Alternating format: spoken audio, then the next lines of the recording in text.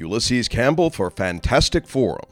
Indiana Jones and the Dial of Destiny is the fifth movie in the series featuring Harrison Ford as the pulp-styled, two-fisted archaeologist hero. It serves as a fitting conclusion to his adventures, taking Indy out on a high note. Near the end of the Second World War, Indy and his colleague, Dr. Basil Shaw, have infiltrated a Nazi transfer station. The plundered art and antiquities of Europe are being loaded aboard a train bound for the mountains where the booty is to be hidden. Unexpectedly, Indy stumbles across part of the Antikythera. Also known as the Archimedes dial, the Antikythera is remembered as a device designed by the ancient Greek mathematician to aid in celestial observation.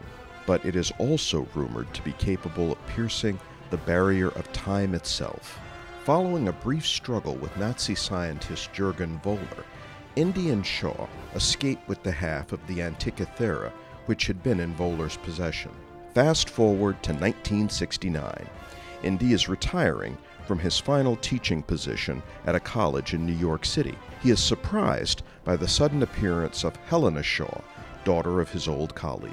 Helena's visit draws Indy into a deadly conspiracy surrounding the dial. Dr. Jürgen Voller, now working for NASA as a rocket scientist, has returned and is seeking the artifact he lost to Indy decades earlier.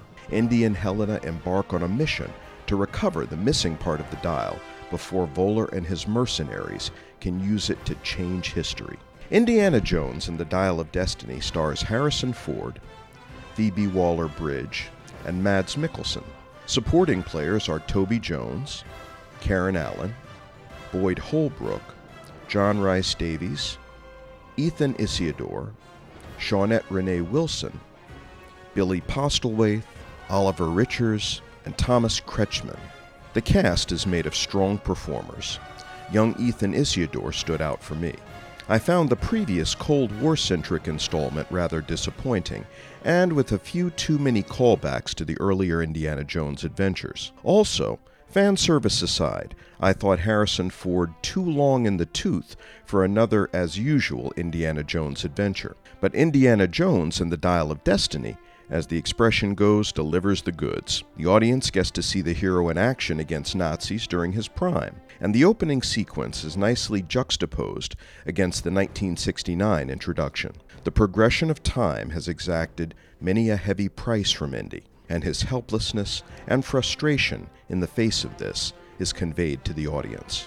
James Mangold admirably handles directing chores in place of Steven Spielberg. All the story beats and elements of the film feel familiar and therefore create a palatable connection to the rest of the series. John Williams' stirring themes help seal the deal. Mangold co-writes along with Jez and John Henry Butterworth and David Koepp.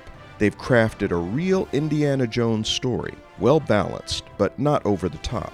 In the previous movie, the filmmakers appeared to be setting up Shia LaBeouf's character as Indy's successor, with the series shifting to his lead. Although that, of course, didn't happen.